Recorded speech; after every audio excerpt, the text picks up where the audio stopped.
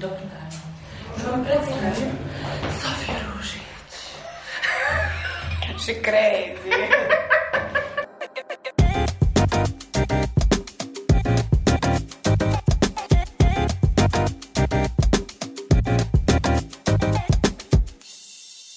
Dobro veče!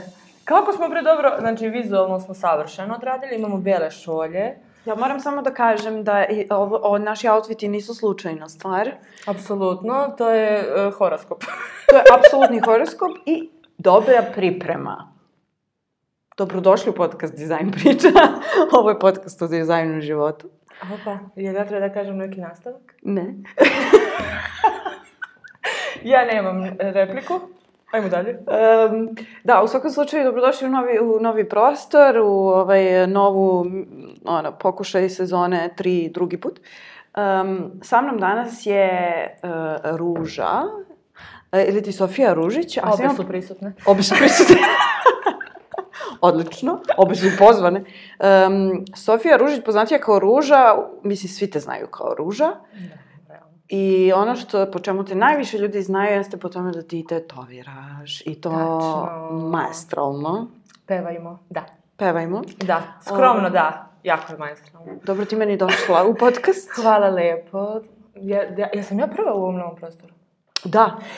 Hvala lepo i tebi prostoru. Sada, danas umetnost. Nice. I dizajn. Sve se prepliče. Onda ćemo otvoriti sa jednim umetničkim pitanjem. Aha, nećemo logistikom. Hoćemo. Ajde da to preguramo. Ko je Ruža, a ko je Sofija? Da, vrlo filozofski za početak. To je jedino pitanje o kojem sam razmišljala 3 dana. Nisam došla do zaključka nikakvog. Ali logistički, Ruža je samo nadimak. Sofija Ružić, celu moju porodicu zovu Ruža, tako da ništa inovativno. Ja mislim da je to baš prikladno za tebe. Pa isto dešava se kad odem u banku, da ja dam svoju ličnu kartu i kažem Sofija Ružić, i ne kažem Ružica. Ne znam zašto, ne znam kako, da li im ličim, nemam pojma, ali Ruža. Znači, Sofija Ružić je školovani umjetnik klošar, kako smo mi to volili da kažemo. Prvo sam završila Beogradsku politehniku i onda sam na 3. godini, završila sam i to, ali sam onda na 3. godini upisala i likovnu akademiju. Tamo sam bila na smeru likovna grafika, a na politehnici sam bila grafički dizajner. I onda sam radila jedno vreme u industriji, bila sam u fazonu. Nije to za tebe. Nije to za mene. I meni treba taj kontakt sa nečim i onda sam upisala likovnu, ali sve vreme sam razmišljala da tetoviram, tako da mi je to bilo... Pa ti si počela tetoviraš otprilike isto vreme? Pa da, kad sam upisala politehniku, mislim godinu dana kasnije. Iskreno, pokušavala sam da se setim, mislim da je 2010. ali možda i nije, možda i 11. Ali mislim da je 10. Tako nešto, mislim to nije bilo tako redovno i tad nije bio Instagram, verovali ili ne. Tako da, a ja sam za tehnologiju kao, bilo koliko me prati na Instagramu zna koliko sam aktivna. Isto tako bilo ranije, tad je nekako Facebook od nas bio i on je bio nekako... Nemoj da zaboriš MySpace, molim te. Dobro, ali nije toliko bilo za vizualno, bilo je... Tako je. Evo, krenula sam na fakse, znaš, nije imalo veze kao sad što se koristi Instagram kao biznis platforma. A kako si počela baš da tetoviraš? Jesi to učila od nekoga ili... Ja sam onako klasično to krenula. Prvo sam išla u jedan studio gdje sam gledala kako se tetovira. Tu nisam u suštini ništa tehnički naučila. I onda sam preko drugarice moje sestre upoznala tog dečka koji mi je sad jedan od najboljih drugova, koji je bio u fazonu, ma ja ću da te naučim, koji je prošao isto to kod istog tog čovjeka i još par njih i on je već znao i on je bio, ma ništa opušteno, ajde mi da se vidimo, da se upoznamo i da vidiš. I kao okej, mi smo se našli taj dan kod Orla, došli kod mene kući i on je bio u fazonu, ajde. I ja sam mi što ti je dao ti je ruku, nogu, ja njega sam poznavala, pa koliko nam treba do tadašnjeg mog stana od Orla, tipa 10 minuta. I on je bio kao, ajde, jel znaš ovo? Ja kao, pa znam, kao, znaš teoriju, kako se radi? I rekao, znam u teoriji, ali nisam rekao, pa šta, čekaš, ajde. I ja kao, okej. Što je totalno drugačije od moje ličnosti. Ja sam priprema. I tad sam bila kao, dobro, ajde. I on ima to groblje, što ja ga zovem. To je mjesto na njegovom kuku, gdje on daje svim ljudima koji žele da počnu tetoviraju da probaju. To je katastrofa, ali Hvala mu. I onda smo tetovirali to prvi put i sad ja njega tetoviram jer mi navodi me, malo idi pričalo ono, ali ono što sam ja osjetila tada je mir. Ja, anksi osoba života, ja potpuno mir. Uopšte nisam imala, kad sam krenula tetoviram, samo mir. Ja sam bila, okej. Super je ispala ta tetovaža. Znači, nisam nikoga do sada baš oštetila životno. Nadam se, hvala Bogu. Nisu se žalili.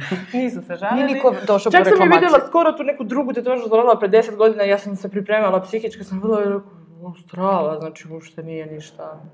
Bila gore u mojem sećanju. Dobro, ti si svakako prirodni talent, barem za crtež za početak, a crtež na koži... Ali možeš da misliš koliko si ti za 10 godina pomerio u crtežu. Apsolutno. Znači, ono što sam ja videla pre 10 godina je potpuno nešto deseto nego sada. Mislim, to se radilo, svakodnevno crtanje opet ima nekih rezultata. Tako da je taj prvi put bio baš zabavan.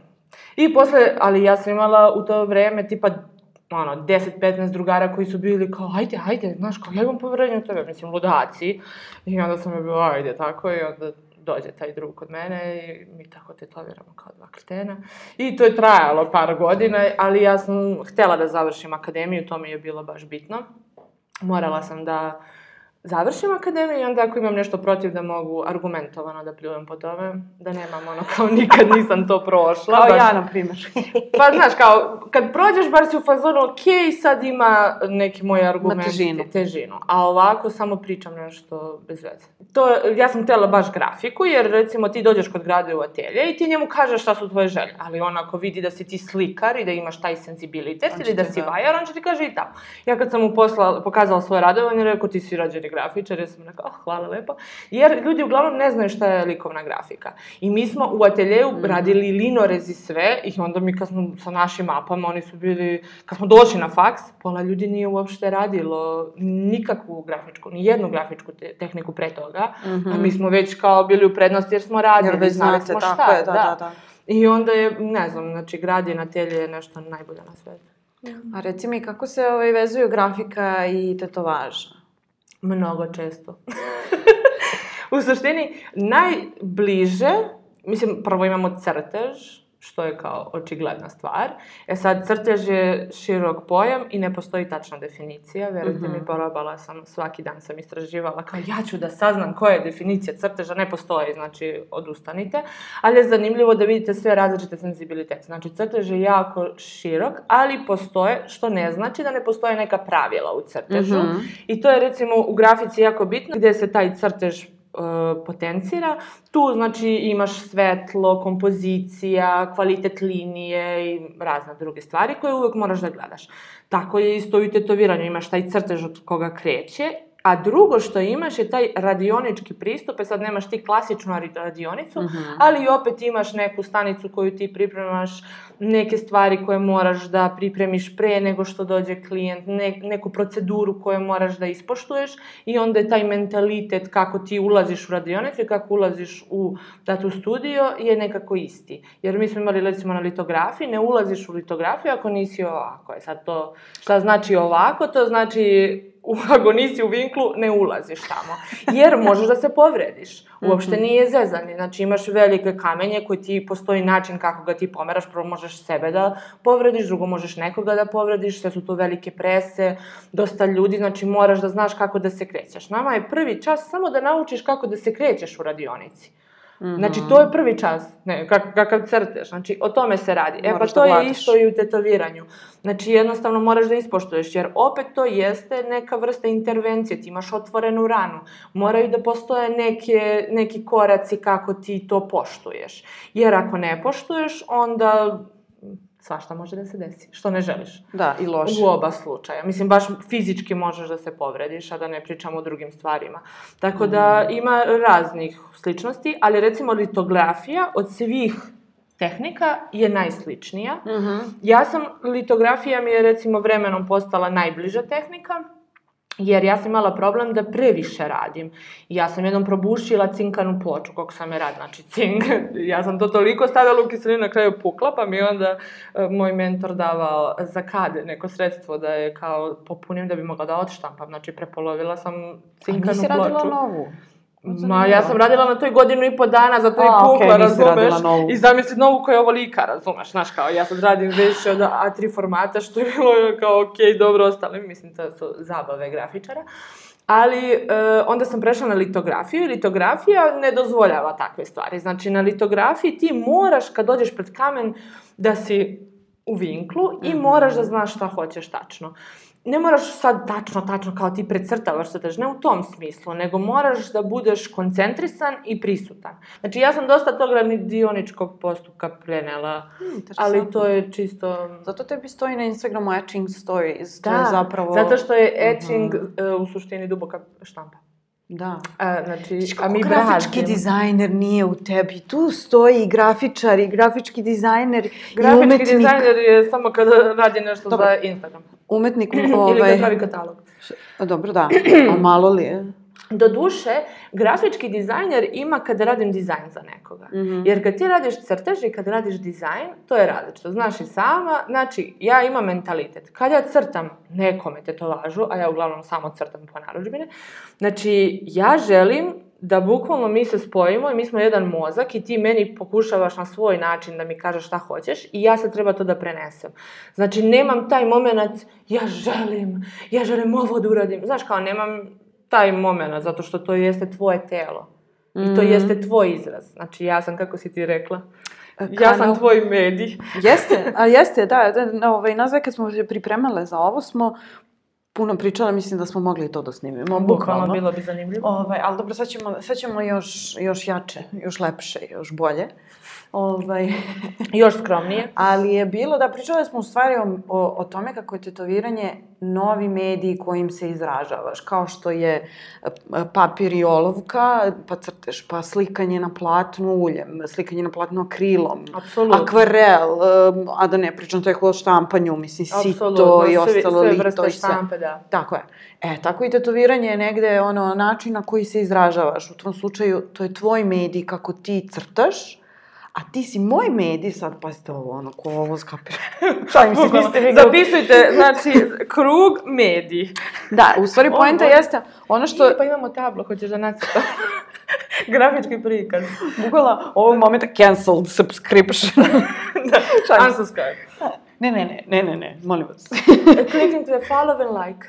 Tako je. Kako kažu influenceri. Ali, u principu došli smo ti ja do tog nekog zaključka da kao ono što sam ja želela da kažem mojim tetovažom, ja nisam umela. Onu emociju koju sam ja osetila i poželela da je izvučem iz sebe na vidljivo, da tako kažem. Ti si u stvari uradila za mene, jer ja nisam mogla. Ali iako si ti vizualni tip. Tako iako je. Si ti apsolutno, ti si čak likovno obrazovana. Sad zamisli nekoga ko nije likovno. On samo intuitivno kao, ja zato uvek kažem, pošaljite mi fotografije primjera šta se vama sviđa. Jer onda ljudi, iako ne znaju ni da kažu, on može da ti kaže, ovo mi se ne sviđa. Ne znam zašto mu se ne sviđa, ali mu se ne sviđa. I meni to već govori, ja onda stilski, prvo gledam gde je stilski, da li smo uopšte kompatibilni, ako nismo, onda da ga pošaljem negde ko je kompatibilni sa njim. Znači, nećeš kod mene raditi, ne znam, sad neke stvari koje ne priliče mom senzibilitetu, ali, mislim, samo je najbitnije da se nekako ljudi vode kroz taj proces i onda svi se nađu. Znači, svi zapravo znaju šta hoće, samo mora neko da ih malo usmeri. Da. To je to, ali svi znaju, stvarno. Znači, ja stvarno ne volim kad ljudi podcenjuju druge ljude i nekako se ponašaju kao da su oni omalovažavaju njihovu, znaš. Nego jednostavno ti moraš da vodiš nekoga kroz taj proces. Znači, ja mogu sad da uzmem da se koristim likovnim izrazima i da te zbunim i da te očaram kako ja znam. A mi na kraju ništa se nismo sporazumele. Dakle, da. Mislim, koja je poenta? Jer mi radimo zajedno na projektu, kao i u dizajnu. Znači, mi imamo projekat i ti sada treba da ispoštuješ želje klijenta. Znači, ti rešavaš problem.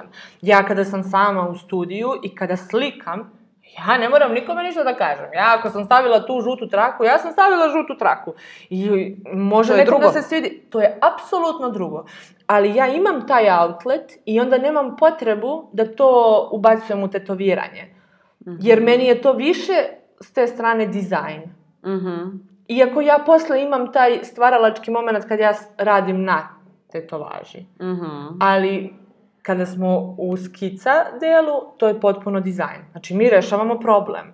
Jer ovde imamo telo koje se, znači 3D i ti ubacuješ nešto 2D na 3D koje menja svoj oblik kad staviš na njega. A naročito ako postoji neki ožiljak ili nešto. I to tek, ali ljudi recimo nikad ne razmišljaju da je to na telu. Da, pa meni je bilo teško. Meni je jako bilo teško. Ti si meni slala skice za moju tetovažu. Ja sam došla do jednog momenta da ja apsolutno ne mogu to da zamislim. Pa da. I da ja moram da dođem kod tebe da ti to meni nacrtaš na ruci, prebaciš, preslikaš, kako već, da ja to vidim jer ja ne mogu. Iako sam vizuelni tip, obrazovana, sve znam, nema šanse, potpuno je drugačije. Osim toga što je krajnje subjektivno.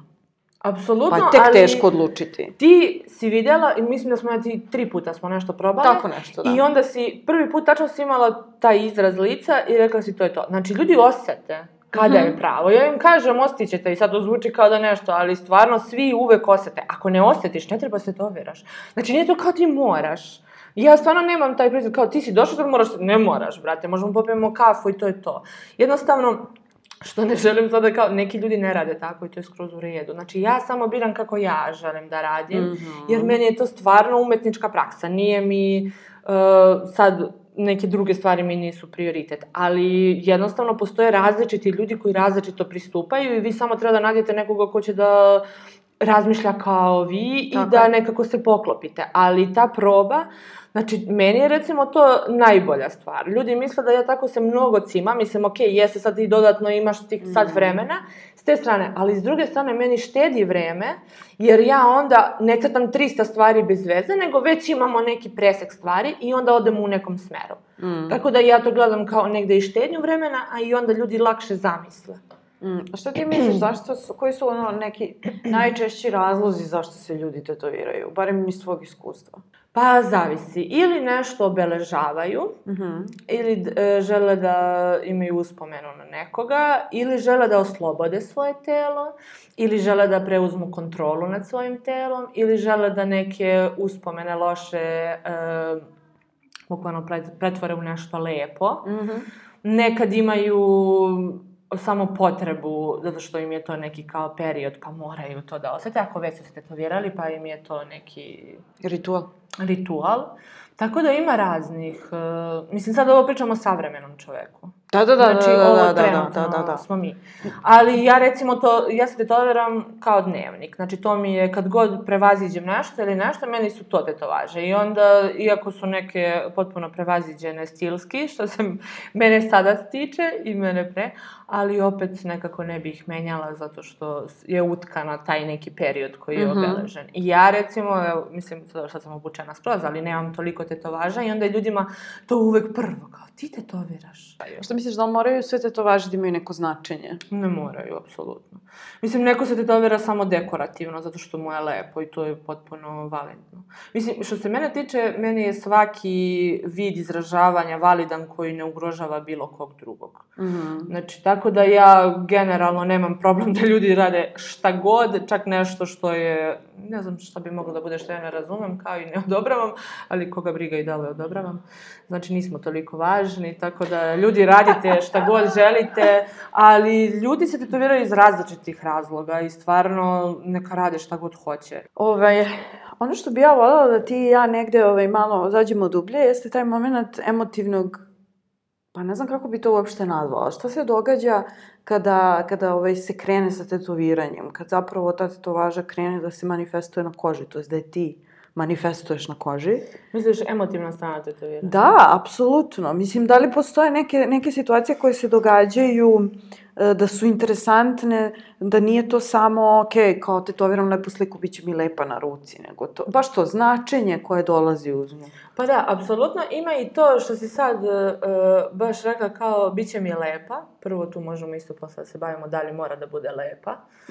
Ali što se tiče kože, koža je stvarno tako, mislim, to je organ. Mi se totalno zaboravljamo da je to organ. Ti zapravo nešto tetoviraš po organu, što je zanimljivo, tako samo. Crazy. Da, kada razmisliš. I onda dešavaju se različite retraumatizacije koje smo skoro sam imala par slučajeva i to je baš u mjesec dana i onda smo se stvarno dogovorili da ćemo pišemo neki rad o tome. jer je jako zanimljivo. Radila sam prepravke ožiljaka i 2 različite devojke u razmaku od tipa 10 dana. I obe su imale jake emotivne reakcije. Jedna devojka je imala retraumatizaciju događaja da je doslovno imala epizodu depresije usred tetoviranja. I mislim, baš smo posle i pričali, ona je bila u fazonu, ja bih ćutala i istrpela cijelo tetoviranje, ali pošto kod mene malo to drugačije izgleda i sad ja se stvarno, pogotovo što mi je ona stalni klijent, tako da ne znam, smo bukvalno drugarice, i onda već se poznajem, uvek imamo te neke rituale pre i stvarno nekako je totalno drugačije, mada se uvek trudim da imamo tu prijatnu atmosferu sa svima. I onda smo mi krenule, pričale, sve super, ona sva vesela i kao pričam uvek, uglavnom je tako pravilo da kad su veći te tetovaže, ova je bila velika i komplikovana i onda smo počele da pričamo, ali u jednom trenutku ljudi krenu da spavaju i onda ali se to nekako spontano desi, ima taj prirodni prelaz. Međutim, i mi smo krenuli i sad ja se tu koncentrišem, koža reaguje baš burno i ja kao, okej, nema veze, ja se tu mučim sa kožom, ali nekako je neka neprijatna tišina. I ja kao, šta se dešava? I ja je tu pozovem, ja kao, jesi dobro? Jesi dobro? I ona samo kao, ne znam šta mi je, kao sad imam tu jednu veliku prazninu i ne znam šta mi je. A ja povukla 3 linije, znači samo razmišljam, ako sad prestanemo, kako ćemo ovo da završimo. Znači najgore 3 koje sam mogla, ali kao nema veze, mislim, devojci nije dobro, znači nema šanse. I ništa, ja kao pravimo pauzu pa ćemo da vidimo. I ništa, ona je tu baš imala reakciju i ja sam je rekla neću više, mislim baš je bilo kao da je povređujem, iako ona bila, ma neka, znači ja se iskuriram, ma ne dolazi u obzir, znači ja stvarno, human first, znači ne dolazi u obzir, ne postoje te opcije, sad kao mi ćemo. I onda smo tu imale taj razgovor, ništa, ona je otišla kući, sve je bilo okej posle i baš smo 3 dana kasnije kad smo završavale, baš smo pričale o tome. Međutim, onda sa drugom devojkom koja je imala istu reakciju, mislim nije imala epizodu depresije, ona je imala panični napad. I onda mi je ona pričala, ja sam njoj ispričala ovu priču, ona je rekla, pa ja sam imala panični napad kad si ti izašla do kuhinje. I onda smo počeli da pričamo o tome i isto smo primetili, njena koža jako burno reaguje kad je ona budna i kad nas dve pričamo. Ona kad zaspi, znači lagano, ja onda se ubrzala, radim što više mogu dok ona spava, ali ona zakuca, stvarno, znači, baš zakucala. Ja u jednom trenutku gledam da li diše, mislim, stvarno hit. I ona kad se probudila, ona meni kaže, znači ja samo što sam ja htjela kažem, jel vidiš ti kako ovo bolje ide kad spavaš? Ona kaže, jel to meni koža bolje prima kad ja spavam?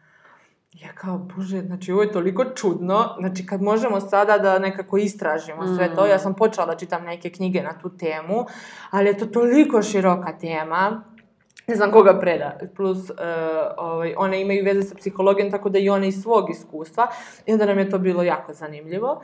Posle par nedelja sam imala još jednu klijentkinju koja nije bilo preko ožiljaka, tako da nismo imali takvu doslovnu retraumatizaciju, već ona je došla nešto malo jako da sredimo, nebitno, i kada smo krenuli da radimo, nekako je, ona kao da je dehidrirana bila, samo kost, znači nema kože, užas. Ja krenem, ne prima, ali bukvalno kao da radim po zidu i ništa, apsolutno, ništa se već. Kao, okej, možda je do igle, kao uzmem drugu iglu, uzmem drugu mašinicu, promenim voltažu, sada kao sve što sam mogla kao tehnički.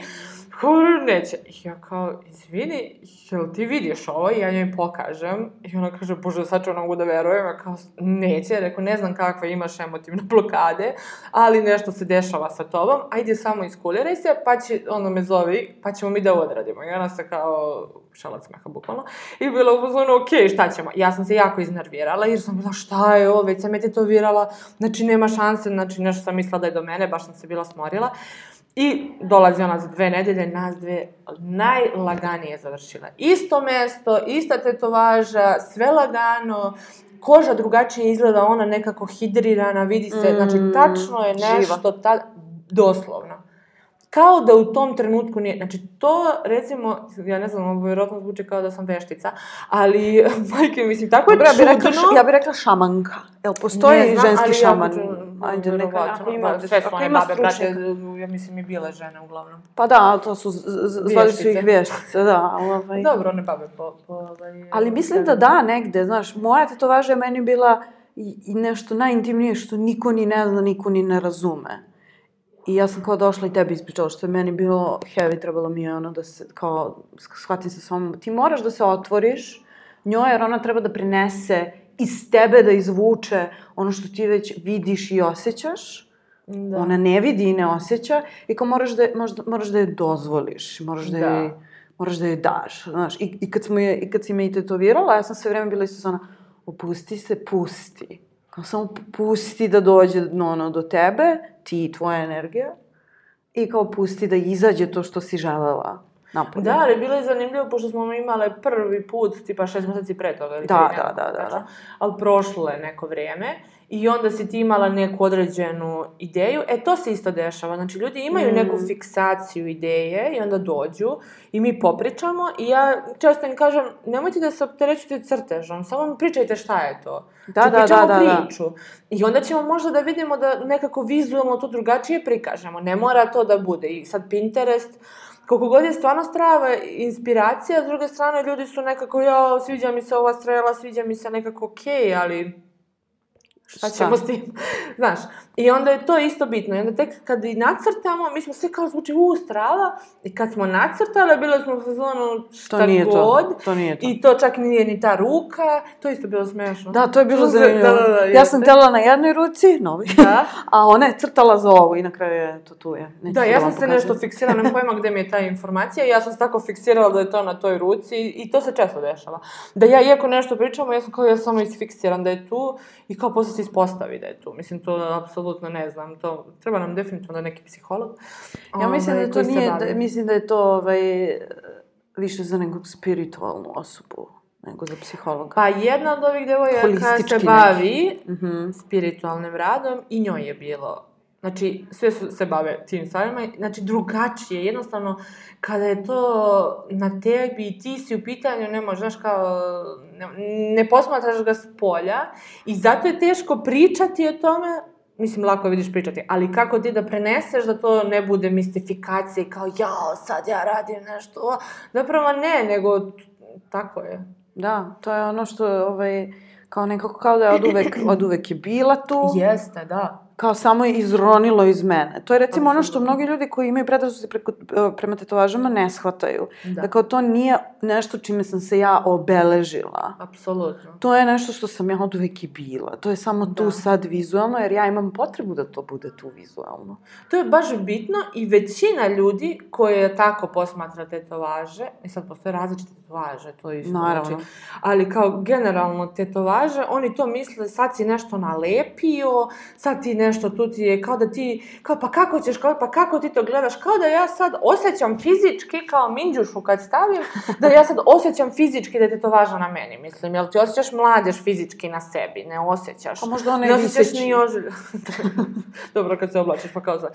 Da, ali, mislim... Ali ne osjećaš ni ožiljak. Ne osjećaš. U najboljem slučaju, ako se nisi mnogo povredio, pa te boli kad padne kiša. Dobro, neko vreme, ali dobro, sad. Dobro, to su sad druge stvari. To su baš duboke ožiljci. Ali, generalno i njega nosiš svaki dan. Tako je. Mislim, znaš, možeš ti da izgoriš pa da osjetiš tetovažu, ali to je opet kožu si izgore. Znaš, da, povredio si kožu. Tako da, u svakom slučaju je to, individualna stvar i ljudi generalno imaju neka uverenja koje učitavaju tebe.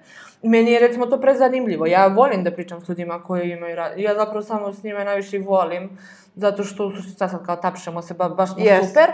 Nije mi to zanimljivo, baš želim da vidim kako možemo to da nekako pomerimo i da se edukujemo i da shvatimo da to nije sad kao ljudi su u 21. veku odlučili, sad ćemo mi da se tetoviramo, to je sad ova generacija Z ili Z, kako ih već zovu. Znači sad su oni to kao izmislili, mislim, ne, to je oduvek u čoveku da se izražava, mislim i pećinski crtež i isto, znači on mora nešto da shvati svet kroz vizuelno i domoroci, oni imaju fenomenalno plemensko tetoviranje. Ali zanimljivo mi je, kod nas tetovaža istorijski je imala različite namene razloge, ali znam da su se tetovirali i kao Amajlija, za sreću, protiv uroka. Znači, ti se tetoviraš da nešto eksterno ne bi došlo k tebi, jel? Ili da oteraš nešto što je eksterno. Žene za vreme Turaka su se tetovirale da bi, se zgadile Turcima da ih, mislim, ne siluju. što je malo heavy stvar i nećemo zbog toga da se tetoviramo, ali nije, istorijski to je mnogo dugo. Mislim, to je super knjiga, možda da nađem, mislim, nije knjiga, to je u suštini članak, možete da ga nađete na Filozofskom fakultetu, ne možete da ga iznesete, ali ja sam tu ga pronašla. Znači, zove se Tetovisanje u Srba.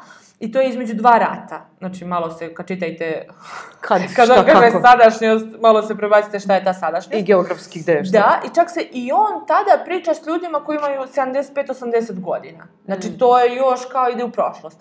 Tako da je baš dobar uvid da zapravo to postoji na našim prostorima, ali mi jesmo prostor koji je uvek bio multikulturni i dosta manjina je ovde živelo i većina i različitih ljudi i onda su svi donosili neke svoje uticaje. I kako su se ljudi kretali, jer takav nam je položaj zemlje i sad zavisi kad oni sad pričaju Južna Srbija tada nije ono što je Južna Srbija sada i sad morate malo istorijski kontekst, ali recimo Balkan. To nam je kao najlakše, to je to, znači Balkan. I onda su oni imali različite, mislim, oni su to radili jako, surovo, barutom i iglama ili imali su različite neke... A sad sve sterilno. Da, znači ja želim da znam kako je to izgledalo. Pa, mislim, i ove fancy igle tanke, ja kad sam kretala, to nije postojalo. Petica je bila, ja kad znam kad sam krenula, petica to je najmanja igla, ispod toga ne radi, što je katastrofa, neće. Ja sad radim bukvalno trojkom 90% stvari. Tako da promenila se industrija, što je super, ali opet nekako ljudi moraju da se updateuju sa informacijama. Ali mi to imamo u sebi jer smo ljudi i ljudi imaju potrebu da se izražavaju. Da li će to da bude u slici, na pećini, kroz pravljanje stolica ili na koži. To sad zavisi od socijalnog aspekta, znači gde se nalazi, kako ako si ti u plemenu, čak i sada, ti ćeš biti istetoviran, jer to znači da si ti određeni član koji nešto doprinosi. To je obeležje. Jeste, ali oni imaju kao u onom, jesi pogledala možda onaj film? Filmić o tetoviranju, znači tu ima baš o kako su se domoroci tetovirali. To je kako se zove to je Tattooed Explained, to je serija na Netflixu i onda ima tattoo samo kao određena epizoda. I imaju baš pričaju o domorocima gde su oni radili hand poke, zapravo nije čak ni hand poke, nego imaju one drvene alatkice kojim su oni tetovirali i sad taj zvuk kako on udara u drvo, to je zapravo trebalo da doziva pretke i šumu i tako se taj čovek povezuje sa okolinom. Znači, oni su, mislim, to je fenomenalno. Ali to i mi sad radimo, samo što nije toliko možda... Ritualno, da. Pa možda i jeste ritualno, samo što mu mi ne učitavamo to. Jer nemamo kao zajednica da sad kao ti ideš kod nekog određenog, znaš. Nemamo alate da učitavamo. Pa neki ljudi nemaju, neki imaju, ali ako imaš nekoga da te vodi, onda i ti učitaš svašta nešto što nisi očekivao od početka, znaš. Ali kad bi sad recimo zajednica krenula i zajednica to nekako hranila i negovala, onda bi drugačije bilo. Da, vidiš. Tako da je u suštini socijalni faktor tu jako bitan. Ali kod nas sada se stvari stvarno menjaju. Mislim, kod nas nekako je svet postao jedno. Instagram, virtualni svet i onda više nije kao ni bitno da li si tamo ovde. Nekako imaš utisak, znaš šta radi onaj u Turskoj i u Japanu. Dobro, u Japanu možeš, ali uglavnom oni ne žive u Japanu. Što u Japanu tetoviranje je zabranjeno bilo do pre 2 godine, ali sad je to isto zeznuto kao recimo i u Koreji. Ili u Americi, ti imaš sve te kao stilove gde sad možeš lako da vidiš. Ja kad sam kretala, znači ti Google, ja sad kad uđem u Google pa je katastrofa, zamisli tad kako je bilo. Znaš, nisi imao taj osjećaj šta sve ljudi rade. I sada je nekako moj dojam da većina likovnjaka i kreativaca rade zapravo tetoviranje, jer im je to način kako mogu da se bave zapravo svojim poslom kroz medij tetoviranja koji opet može da ih finansijski održava. Zato što salonska umetnost više, neću kažem ne postoji, ali ne postoji. Zato ti kažeš postoji za jako male ljude. Pa za malu grupu, krug, tako je. I teško je da uđeš u taj krug, a i kad uđeš, pitanje da li želiš da budeš u njemu. Zato ti kažeš da je tetoviranje umetnička praksa. U principu. Znači, ti samo koristiš tetoviranje kao neki izraz. Ok, dobro, naravno, ti imaš klijenta koji ti govori šta želi, ali u principu konkretno ti uvek crtaš svoje tetovaže, znači ti imaš određenu slobodu u celom. Pa da, ali u suštini čak to kao klijenta koristimo te izraze. Da, izvini, to sam ja, moj dizajnerski um. Da, ali dobro, izrazi civilnog sveta, kako bi rekao moj profesor, ali to je u redu, zato što opet mora, ali nekako baš kako je to čudno da ti uvek privlačiš ljude koji su slični tebi. Znači, ja nemam nekoga kod mene traži, ne znam šta sad, da ne imenujem određene motive, zato što okej je da ljudi tetoviraju šta god žele, ali jednostavno kada vide moju biografiju, znači oni... Da ti bi radila sjajnog Svetog Savu. Pa okej, ali ja recimo... Tananog Savicu. Pa dobro, ali recimo imaju ljudi koji fenomenalno već to rade, to osjećaju i ja sam u fazonu, hoćeš neku ikonu, idi kod Timora. Znači, Timor se time bavi, njegove su fenomenalne ilustracije, idi kod njega. Zašto bih ja radila Svetog Savu kad on već to fenomenalno radi i to osjeća i to je njegov izraz? Znaš, ima već ljudi koji to. Ja radim biljke i uvek sam ih radila i životinje i sve prirodno. Volim i skulpture i tako sve te stvari, ali to je moj neki domen gde ja volim da istražujem. Za sad.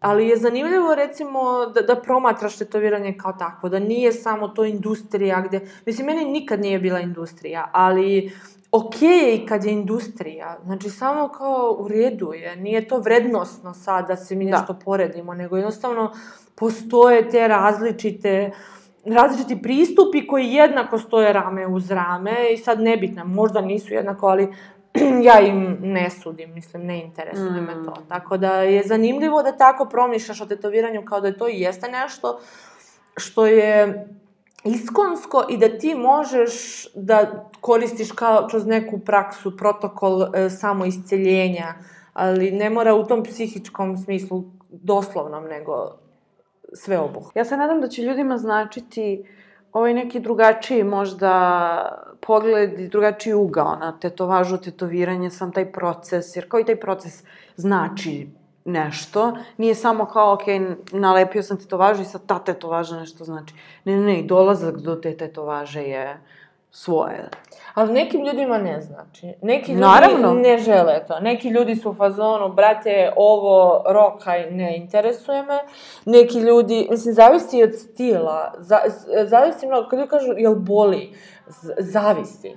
Ko ti radi, gde ti radi, čime ti radi, kako ti radi. Kako si ti. Znači, kako si ti, to je najbitnije. Kako si ti, u kom si, mentalnom sklopu, da li si uopšte spreman za tako nešto. Znači, toliko je kompleksno, znači, ne vole svi, neće svima prijati taj kao dođu kod mene i, mislim, takvi ni ne dolaze. Ali većina zapravo ljudi voli da sada otkriva te neke njihove delove koje nisu ni znali, pogotovo umetnički. Kad sad, pa ja znam, znaš kao, koja je njegova estetika uopšte? Ja nekad bukvalno sedem s ljudima i edukujem ih o istoriji umetnosti. Jutro sam razmišljala kao taj školovani umetnik i dalje je to bitno. I u smislu, sad sam baš razmišljala i kao razmišljam kroz istoriju umetnosti. Većina njih nije bila školovana u tom klasičnom smislu kako mi to doživljavamo. Ali su svi imali tu školu da su se makar družili s ljudima iz njihove generacije koji su stvarali u to vreme i onda su od njih učili. Da. Jer ja sam na faksu najviše naučila od mojih kolega. Apsolutno. Znači to tebi treba svakodnevna praksa i ljudi koji se time bave. I da nekako ne budeš zatvoren i budeš kao, imaju najjači ljudi kada krenu nešto da rade i oni su samo, neću ništa da gledam, neću ništa da slušam, da ja budem jedinstven. Brate, znači, ne, loš pristup. To je pritom nemoguće, utiče na tebe, apsolutno. I ta opterećenost da budeš jedinstven, da si ti sad kao stvorio nešto što niko nema. 2022 je teško. Pa mislim i da može nekako opterećenost time, kao who cares. Znači, to je opet tvoj neki izraz i to je toliko svojstveno samo što je na tvom telu. Tvoje telo i tvoji atomi u tebi su samo tvoji. To je neponovljivo, znaš. Tako da ne moraš ti sad kao... Čak i to promenljivo, mislim, svaki 7 dana se ćelije, svaki 7 godina se ćelije... Tako je, u potpunosti, za mene regenerišu whatever. Da. Imam za tebe za kraj 5 pitanja koje postavljam svima. I sad sam ih tražila, kao zato scrollam po telefonu, ko gleda video. Ma daj. Da li imaš i ko su ti uzori u životu, umetnosti, u bilo čemu? Pa uzora nemam baš nekako. Ja uvek imam period kada krenem nešto da istražujem i onda su mi oni uzori ti ljudi što to trenutno istražujem. Sad trenutno mi je nekako, uvek mi je inspiracija profesor Adam, zato što on je imao 300 života za njegovih 60 godina. Tako da mi je on uvek inspiracija jer nije se uvek nikad plašio da sad nešto novo radi zato što, ne znam, ima toliko godina ili nešto pre toga radi. Znači, on je, recimo, samo jedan podatak, ne znam koliko ima tada godina, možda 50-ak, bio profesor na likovnoj akademiji, odlučio da upiše srednju ugostiteljsku školu da bude pekar. Znači, znaš kao, ljudi, koliko je to socijalno, ali opet nije on sad kao ludak i tako to, znaš kao, što bi ljudi mislili, nego kao, okej, sad želi ovo. Sad smo baš pričali i ja mu kažem, idem da sviram ukulele, on kaže, ja sam vidio kontrabas, sad želim da sviram kontrabas. O tome se radi, da nekako se ne zatvaramo sad u neke formate, to sam ja, znači ja sam sada tattoo artist, ja radim to, znači ne, ja sam likovni, što sam me ti pitala kako si sad ti isekla tu izlagačku, znači to, znaš kao, ti si svašta nešto, tako da to mi je inspiracija da se stalno menjamo. Pazite, man si mi sada došla na drugo pitanje. Da li tetoviranje smatraš poslom ili pozivom? Pozivom. Forever. Dobro. Da li imaš neki hobi koji? Hobi? Pa možda sviranje. Mislim, ukulele mi je sad omiljeni. To sam pronašla sa 30 nešto godina posle karantina. Ne znam šta može još. Mislim, pa to mi je recimo hobi od koga ne zarađujem. Sve ostale hobije sam pretvorila u posao. Take notes, people take notes. Tako da, ukulele. Koju knjigu možeš da preporučiš? Jao, pa sad znam, to je teško, sad sam na 16, ja čitam sad 4 u isto vreme, sve vam preporučam. Znači, Mistični kabare je must. Dobro. To može. Hodorovski, on je isto genijalan, znači sve od Hodorovskog. Može, šta sam danas ti rekla, Tajne drveća. Tajni život drveća, što mi je rekao juče prodavac u Laguni, oželiš ovo tabloidno izdanje. Pa kao Tajne drveća, tabloid. Aha, okej, ja sam isto bila, bože što sam ovo kupila, da nisam se zemala. Tajni život drveća, odličan je, jutro sam bukvalno pročitala pola knjige, odličan je. Ne kao da brzo čitam, nego stvarno se brzo čita, ali je jako zanimljivo i informativno i nikad više nećete ići šumom i imati isti pogled, tako da to je to.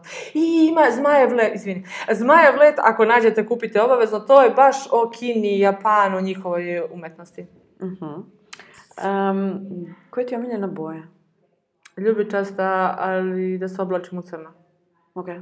I ovo je to mi isto prelepo. Da, jeste, ovo je moja. Da, bukvalno. Kako smo se lepo uskladili za vas, recite? Of course. Ružo, mnogo ti hvala. Hvala tebi. Hvala svima koji su ostali sa nama i koji su slušali ovu epizodu. Čujemo se u sledećoj. Bye. Bye. Pratite Design priču na Instagramu, Spotify-u, YouTube-u, omiljenoj platformi za podcast ili na designprica.com. Za informacije o novoj epizodi i inspiraciju pretplatite se na newsletter. U svakom slučaju to je to. Idem iz kadera. Ovo je razvežno.